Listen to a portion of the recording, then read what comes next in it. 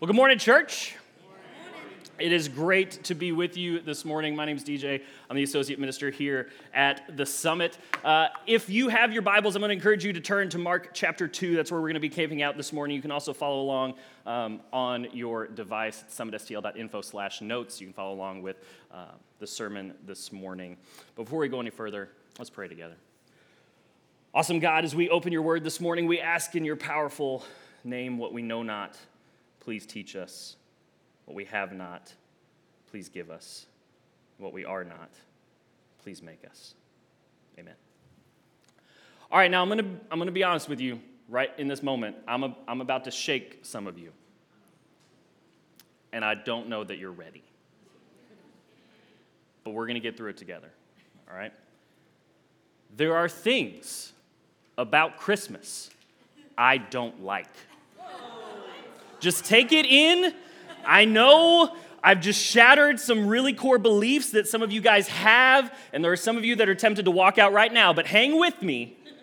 I'm going to explain. Some of you are new this morning, and you have no idea what just happened. And that's cool, too. I love Christmas. I love 99.7% of things that have to do with Christmas. But there are a few things that I hate. I know. I don't like coming to your ugly sweater Christmas party when you still have the heat on 72.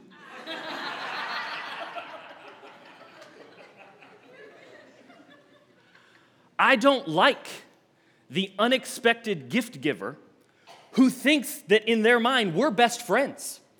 And they've spent probably $100 or more on a really nice gift for me that I really enjoy, but here I'm caught with empty hands. Not even knowing we were on like cookie tin level at Christmas time. But the thing that I hate more than anything else that gives me great anxiety is about this time of year, I start looking around my house and I see all of the things. I have 4 kids, 8 years old and under. And our house is already full of toys and craft kits and clothes. And I'm thinking, good gracious, we're about to bring in so much more. And I don't know where it's going to go. Anybody else have this struggle this time of year? Like, be honest. Like, it literally, I was sitting in my house the other day, and I'm looking around at all the stuff that my kids have dumped out that they don't play with. They just say, hey, let's dump it out, and then walk away. And I'm thinking, where are we going to put anything new? We're just weeks away from getting more Paw Patrol toys, from getting more Friendship bracelet kits, from getting more Disney-themed pajamas that they're going to grow out of by February. And I don't know what to do. So a couple years ago, we had a radical moment in our family. I gathered the troops together. I said, listen, guys, here's what we're going to do. We're going through the house, and we're going to purge. We're going to get rid of stuff. We're going to throw it away. We're going to have a throwaway pile. We're going to have a donate pile. We're going to have a keep it pile, but the keep it pile has to be approved by me. That's key. And they were all like, see, I have this tendency. I can get my kids excited about cleaning things. And it lasts for about 2 minutes. And then inevitably what happens as we're dumping out toys and as we're going through things, they're like, oh, this little bear that's missing an eye. I forgot how much I love this bear. I will snuggle with it forever. And I'm like, no. That's going directly in the garbage. And then the tears start coming. Like, Dad, no, his name's Billy. Now we've given it a name, which makes it even harder, right? But what happens is at the end of this purge, I'm like, guys, we've thrown away 2 McDonald's toys and a torn Velociraptor book. Like, that's it. And everything else, you've somehow convinced me that we need to keep it. We're hanging on to a Connect 4 set that I'm pretty sure only has 4 pieces that go with the Connect 4. But my wife has convinced me they'll turn up someday. Right? You laugh because you know it's true. You have all been there with me. But I stress out about this because as we're approaching this season and as I'm looking around my house and I'm thinking, man, the concept that I want to get into my kids' brains is you're about to get things that are brand new, that have all the pieces, that don't have somebody's snot on them. It's time to get rid of the old. And as we're wrestling through our passage this morning, I think in a lot of ways, what we're challenged with, probably more often than we think, is this concept, this idea that there are certain things in our life that don't mix well like we hope they would. In our passage today, we're going to see that Jesus teaches this extremely powerful lesson, and he challenges us in this idea that there are things that we're holding on to that maybe it's time to let go of.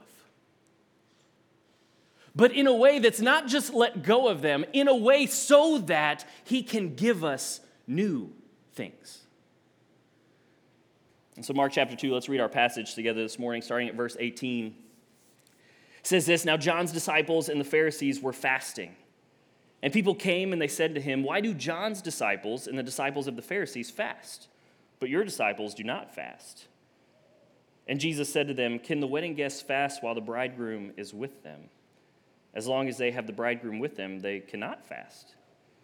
The days will come when the bridegroom is taken away from them, and then they will fast in that day. No one sews a piece of unshrunk cloth on an old garment. If he does, the patch tears away from it, the new from the old, and a worse tear is made. And no one puts new wine into old wineskins. If he does, the wine will burst the skins, and the wine is destroyed, and so are the skins. But new wine is for fresh wineskins.'" Now, here's what I love about this passage that we're diving into this morning. It's a very simple concept to understand what Jesus is teaching here. There's not a lot that we have to wrestle with to really get at the core of what he's teaching. He's using two very simple analogies. And so just to unpack them real quick, he talks about the cloth and he talks about the wineskin. And I don't know how many of you are crafters. I've never sewed a thing in my life. That's not true. I made a pair of pajama pants in like 6th grade. And they were pretty awesome. But if you are a crafter, then maybe you know this concept that if you have an old garment that has a tear in it, you can't take just a brand new cloth and make it fit that hole. Because what will happen is once you sew it in there, that new cloth is eventually going to shrink. And it's going to tear away from the stitches that you made in it, and oftentimes it's going to make the tear bigger. The other analogy that he uses is the wineskins. And how that would work is they would take new wine, and you had to put it in a new wine skin, because what would happen is during the fermentation process, that wine gives off gases, right? And if you take new wine and you put it into an old wineskin that's already been stretched and is brittle, what's going to happen is that wineskin is eventually going to burst. And all of your new wine is going to be on the floor. And so you have to take the new wine and put it in a new wineskin so that it has the capacity to expand. But the concept that Jesus is teaching here is way more difficult for us to wrestle with. And so right out of the gate, I want us to all understand what he's talking about. He is teaching us that when it comes to following Jesus, you cannot put new ideas into an old mindset. When it comes to being a disciple, when it comes to living this new life that Jesus has raised us up into, the old mindset and the new life do not mix. And so there are several things that I want to pull out of this passage this morning. And the first is this, that we must remember that Jesus came to fulfill the old. Jesus came to fulfill the old. It's a common theme we've already seen in the book of Mark. We've seen it a couple of different times now, that Jesus was different. His disciples noticed it, the crowds noticed it, the Pharisees noticed it. Everybody notices that this guy that is now on the scene is different. And And if you remember a couple weeks ago, I told you we're entering into this section of controversy that Jesus is going to experience. And there's this framework that keeps happening as we see Jesus go about his ministry. And what happens is Jesus does something or he says something that's considered scandalous, or it's considered going against the norm of what society had gotten used to.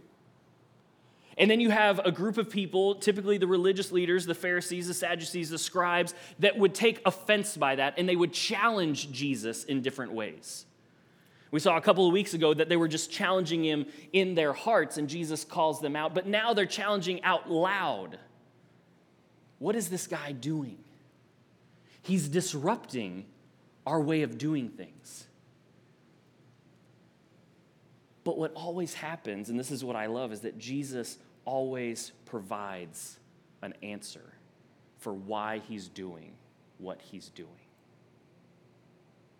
We have this thing in my house that I always try to convince my kids that whatever they're doing, there's a better way to do it. Right? Like, hey, you're trying to use a fork to tie your shoes, which has happened. There's a better way. We haven't cracked fork technology in the shoe tying department yet. But every time, they're convinced the way I do it's pretty good, though. And I think we wrestle with that, right? Like, we could do something in a completely wrong way forever, but we've convinced ourselves that it's the best way to do it. And then somebody comes along and says, hey, you know there's a better way? And most of the time we're like, I don't know, that seems a little sketchy. I'm not ready to buy into that just yet. And that's exactly what's happening here, is that Jesus is coming and he's bringing this new way. And there's a group of people that are always like, our old way is pretty good. Our old way is the best way. And so this scene in Mark chapter 2, it centers around the spiritual practice of fasting. And again, people notice Jesus is different. And so just so we're on the same page before we go any further, let's talk about fasting real quick, because it can be taken many different ways. But typically in this context, its most common practice centered around the practice of giving up food for a certain period of time. And in the Old Testament, it's interesting actually, fasting was a common practice when you were grieving something or when you were repenting of your sin. It wasn't meant necessarily to be a joyous practice. It was kind of a very solemn practice. And in the Old Testament law of Moses, God commanded actually one fast for all people of Israel once a year. It was on what's called the Day of Atonement. And in this ceremony, this ritual, what would happen is the high priest would go and would offer various sacrifices and perform various rituals to atone for the sin of the people of Israel. And what God would say is, while that's happening, I want the whole nation of Israel to fast. The idea being that you're giving up something that you need, but you're doing it to focus on that which you need even more. That you need payment for your sin. You need somebody to redeem you. You see individual stories of fasting throughout the rest of the scriptures. Moses fasted, David fasted, Daniel fasted, all at different times. They made it regular parts of their spiritual walk, but the purpose of it for all of them every time was just to draw near to God. To put yourself in a right place so that you know how much you need Him to satisfy your greatest need. And so as we unpack this story, we have two groups of people. We have the disciples of John the Baptist and we have the disciples of the Pharisees. And each are fasting, but I think it's important to point out that each are probably fasting for very different reasons. And so don't lump them together just yet. Now, the disciples of John the Baptist, most likely fasting was part of their spiritual walk. They did this regularly. John the Baptist, if you don't know much about him, he was a very simple man. His life was characterized by a very frugal, simple way of living. And so he would impart that way into his disciples as well. And at this point in our story, John is imprisoned. And so his disciples are also in this place of grief, unsure of what to do, where to go, because their teacher, if you will, is locked away. And so they're using all of this, they're using this practice of fasting to draw closer to God in their moment of distress, disruption. The Pharisees, on the other hand, they fasted because they wanted people to see how great they were. I've fasted maybe twice in my life, and both times I made sure people knew it. You know, like you walk by somebody who's eating lunch and they don't even say anything to you, and you're like, nothing for me. I am fasting on this day. Right? But that was kind of the attitude of the Pharisees. It says actually in Matthew chapter 6, Jesus calls them out. He's talking to the crowds. He says, when you fast, don't look gloomy. And I'm like, ooh, but I'm pretty good at that, right? Don't look gloomy like the hypocrites, for they disfigure their faces that their fasting may be seen by others. And then he says this part, which is really the sock to the gut, right? Truly I say to you, they have received their reward. And so the Pharisees are fasting for very different reasons. It's become a religious obligation, but even more than that, it's become something that represents their own status. How superior they are to others. But what I love about this passage is Jesus is addressing both. He's addressing the disciples of John who are fasting for great reason, but he's also addressing the disciples of the Pharisees who are fasting out of their own self-salvation. And it's interesting what he comes to say. He says, hey, I've come to fulfill the old way, and I'm bringing something new. And there's not a reason to fast right now. There's a reason to celebrate. My family, we offer a service to the public that maybe you don't know about. I'm going to tell you. If you want something destroyed, bring it to us.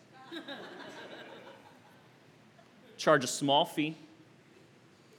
But we're great at destroying something, and I'm including myself in that.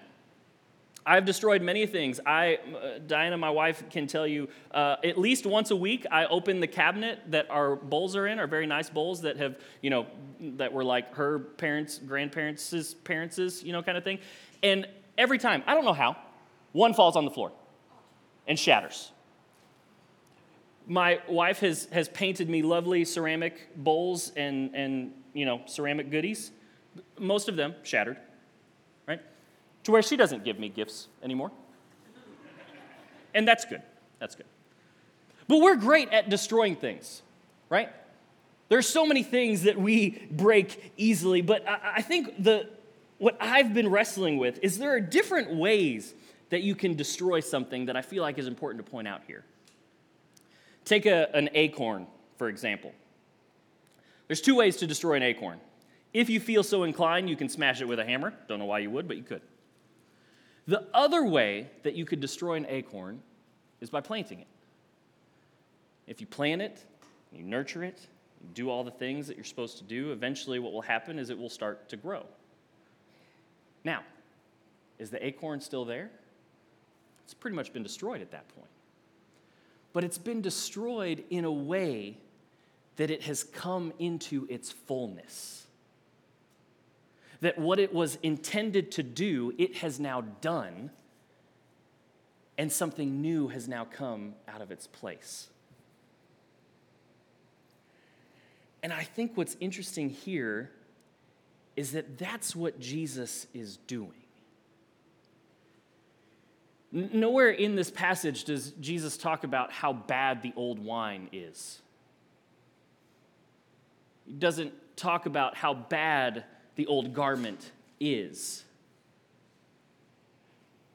But what he is saying is, hey, the old way has been destroyed in that it has reached its fulfillment in me.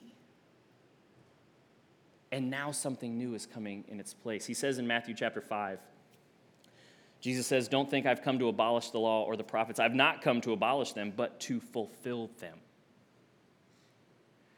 And in that one statement, there are some hugely important concepts that are happening here, that Jesus is telling us something he did not do, and he's also telling us something that he did. What did he not do? He didn't come to tell us that the law and the prophets were bad. He didn't come to tell us that his purpose was to overrule or to recorrect the word, to dissolve it, or to render it invalid. But what he told us is that he's come to fulfill them, to fulfill the old, to take the old wineskin so that you can experience something new. Friends, this is why we should still be reading and studying the Old Testament. Not because it is going to teach us, we have to follow the rituals and practices, no, but because in the pages of the Old Testament, we see Jesus. We see how Jesus fulfilled it, how he brought the promises of it, how Christ was the culmination of the law. And in him, it is accomplished. And because of Jesus, we now get to enter into something new. Which brings us to our next point in this passage. Jesus came to make things new. And so as we've seen, Jesus is confronting the Pharisees in their old way, their old mindset. He's bringing something new that they're not willing to accept. And we've said this before, but it bears repeating. Jesus' presence marks the beginning of a new chapter in the plan of God. Now notice what I said there, a new chapter in the plan of God. It's all worked together. Jesus had this plan from the beginning, so it's not like he's saying, well, that really didn't work, and so we're going to try something different. No, Jesus marks. We're closing a chapter, and we're opening a brand new chapter. And ultimately, why we have to get that into our minds is because if we don't, we will realize quickly that Jesus doesn't fit into our old chapters. Jesus doesn't fit into our old way of doing things. And if you're like me, this is the moment where you start to get a little uncomfortable. Because I'll speak for myself as somebody who's wrestled with this recently. I love to be the hero of my story. And before Jesus, I was the hero of my story. And I can tell you later that didn't go well.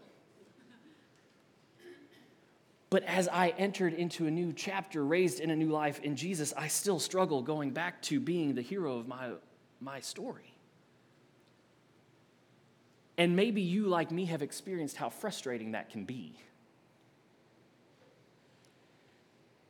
And I think the analogy that Jesus unpacks here is very relevant because we love our old wine. It's what we know. It's what we've grown to be accustomed to. It's what we like. And I think what we fail to realize is that so many times we aren't willing to trade what we find comfortable and trustworthy for something that Jesus offers us, but that only can be experienced through faith. I love the movie Up. You guys know that movie? It's a great movie. If you, for whatever reason, haven't seen it, go watch that this afternoon. But there's a character in the movie Up. His name is Russell. We have a picture of my friend Russell. This is Russell. I love Russell. I feel like if I had a Disney spirit animal, it would be Russell. Probably not, because he was super helpful and That's a conversation for another time. But Russell was a wilderness explorer. And so think Eagle Scout, right? He had this sash that had all of these badges of all these things that he accomplished. But if you notice, right there in the middle, there's one missing. And that was his assisting the elderly badge. He needed to find somebody of the elder qualification that he could assist in some way.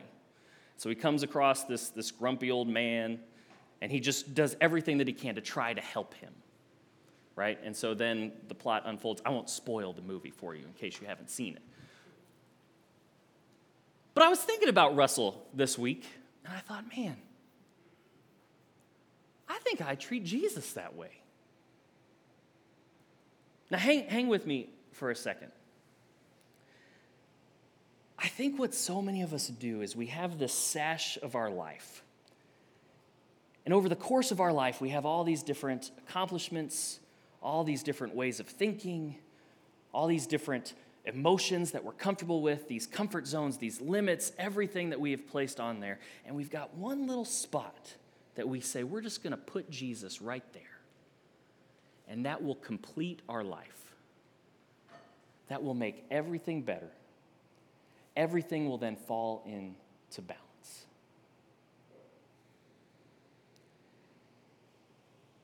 And as I was thinking about that, I was looking at this passage. And I got hung up on the question that Jesus is being asked. And the question that he's being asked is how does Jesus fit into our concept of fasting? When really the question that they should be asking is, how does fasting fit in with this new Jesus that we're experiencing?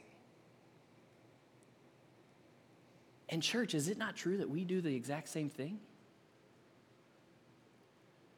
So many times for me in my life, I get caught in this trap of thinking, Jesus, how do you fit so perfectly into my life without disrupting anything else?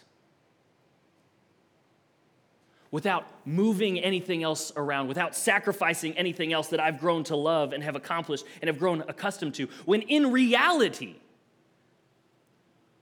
what we should be asking ourselves daily is, Jesus, if I've experienced you, if I've called out to you as my Savior, then the question that I should be asking is, how does your presence in my life, how does that impact the rest of who I am? And it's in that moment where I have to ask myself, am I willing to give up things that I've grown to hold so closely?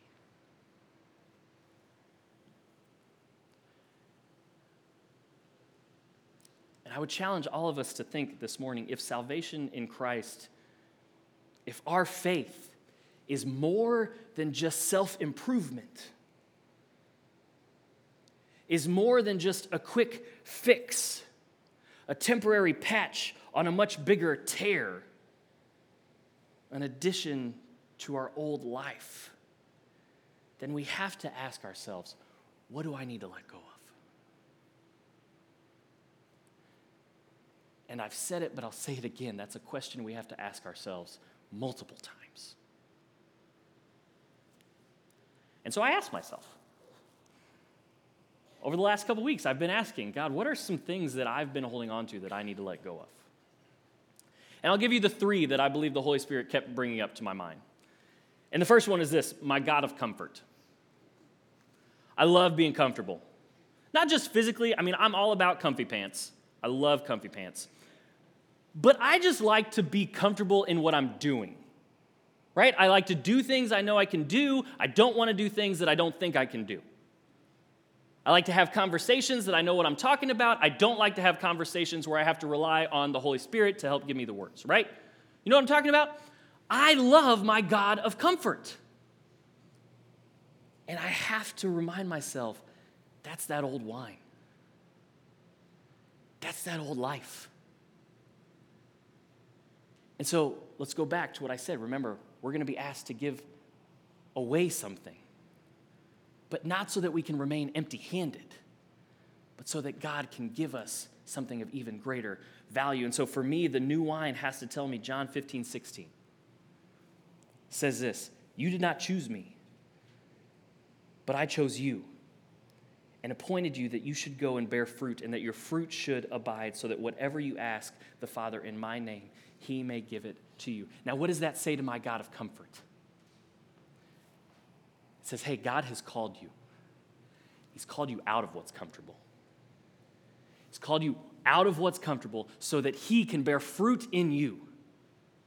So he can push you, stretch you to a capacity that you didn't even know you were capable of through the power of the Holy Spirit. Which then brought another thing to mind. My God of control. I love to be in control. It's my favorite place to be, if I'm honest. I like to know what's happening. I like to know the pieces that are at play. I like to know what my next step is going to be. And if there's something that conflicts with that causes me to be out of control, to surrender control, I get real testy. And I've had to remember, that's the old wine. That's that old way I used to do things. What does the new wine say? John 15:5, Jesus says, "I am the vine, you are the branches. Whoever abides in me and I in him, he it is that bears much fruit. And apart from me, you can do nothing." I cling to control. It's one of my biggest struggles. And daily, I have to remind myself that when I start grabbing for that control,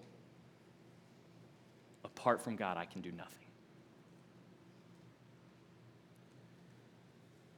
Which then brought me to my third one, which is simply the God of myself. We all like to go through life believing that we're our own God, that we're the final say. We're the ones who control our destiny. We're the ones that do the things that we want to do, and we don't do the things that we don't want to do, when in reality, when we live that way, we have it reversed.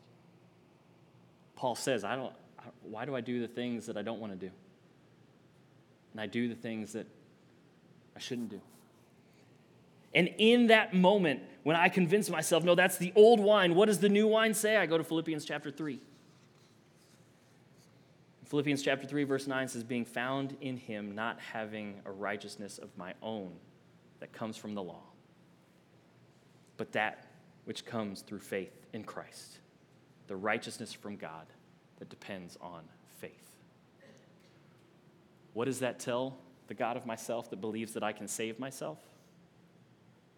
That if I just read my Bible through a few more times, that if I just pray a few more times, that if I just preach a couple more sermons, teach a couple more classes, listen to a couple more podcasts, then I'll be good? No, what does this say? It has nothing to do with what I do. The righteousness that I have doesn't come from the things that I do. It came from the one who died for me. And friends, for all of us, when we remind ourselves that Jesus came to bring new things, yes, it's difficult to let go. But when we remind ourselves that what Jesus wants to give us is far more valuable than that which we hold on to, friends, it's a reason to celebrate. It's a reason to get excited. Which brings us to our last thing that I want to look at this morning, that Jesus will turn our fasting into feasting. I love Jesus' response to the Pharisees. He says in verse 19 of Mark chapter 2, "Can the wedding guests fast while the bridegroom is with them? As long as they have the bridegroom with them, they cannot fast." And in the Jewish community, weddings were a big deal. You were engaged for a year, and then you had a wedding ceremony, and then you had a reception that lasted for a week. And there are some of you dads in here that have paid for weddings, and you're like, I'm glad we let that one go. And as somebody who has 2 daughters, I am too, right? But think about, have you ever been to a wedding where you go through the ceremony and you do all the things, and then everybody knows you're just looking forward to the reception? And you get there, and somebody gets on the mic and says, in honor of the bride and groom, we're going to fast today. Friends, if you've ever been to that wedding, don't be friends with those people anymore. I'm telling you, you can love them, but distance yourselves from them. But that's what Jesus is saying. He's saying, hey, no, the bridegroom is here. I'm here. This is not a reason for grieving and mourning. This is a reason to celebrate. This is a reason to have a feast. Because, friends, what we know is that when the presence of Jesus is here, there is feasting. But he continues, and he says in verse 20, he says, the days are going to come when the bridegroom is taken away from them, and then they will fast in that day. So we can talk about what day he's referring to. Is he referring to his death on the cross? Maybe. I think what fits more is this picture that we have at the opening of Acts. And in the book of Acts, after Jesus' resurrection, he's giving some final words to his disciples. He promises them the coming of the Holy Spirit that is going to help them. And as he does, he ascends up into heaven to go back to be seated at the right hand of the Father. And the disciples in this moment, in this scene, are stuck looking up.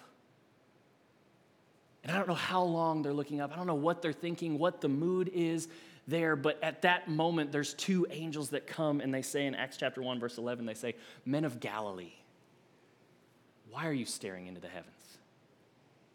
This Jesus who was taken up from you into heaven will come in the same way as you saw him go into heaven.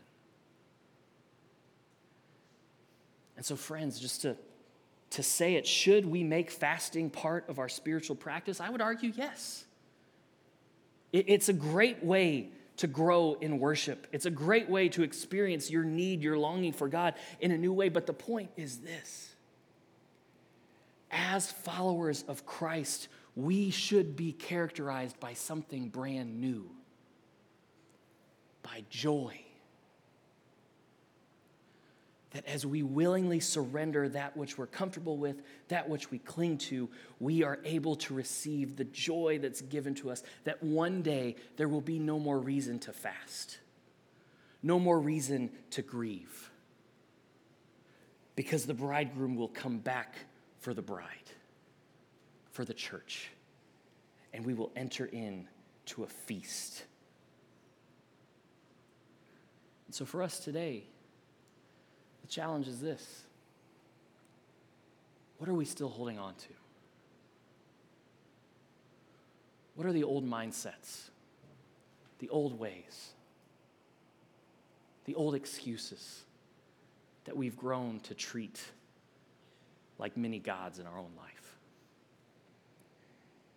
In church, might we have the ability to be able to let go, as hard as it is, but to do it with joy, knowing that Jesus wants us to grow in our faith, to grow in our knowledge of God, to know the joy of Christian fellowship, to fill our lives with goodness, to experience the Holy Spirit making all things new. And remembering that when we're impacted by the presence of Jesus and we're called to die to ourselves, it's actually a very good thing. Let's pray.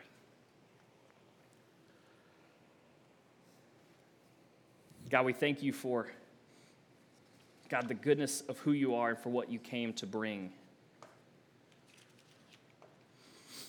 God, that in you we do have new life. God, in you we do get to experience this new chapter.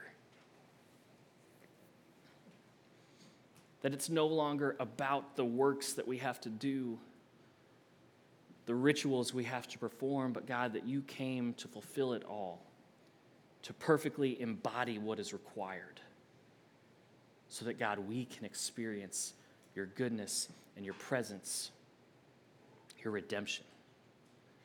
So, God, I pray for all of us as we sit here and we wrestle with that question, what are the old things that we have grown to love? God, I pray that you would give us the strength to release them, to ask your Spirit to come and to fill us so that we could experience a new way, a powerful way. God, your presence bursting forth from our life as a new creation, risen in you. In Jesus' name. Amen.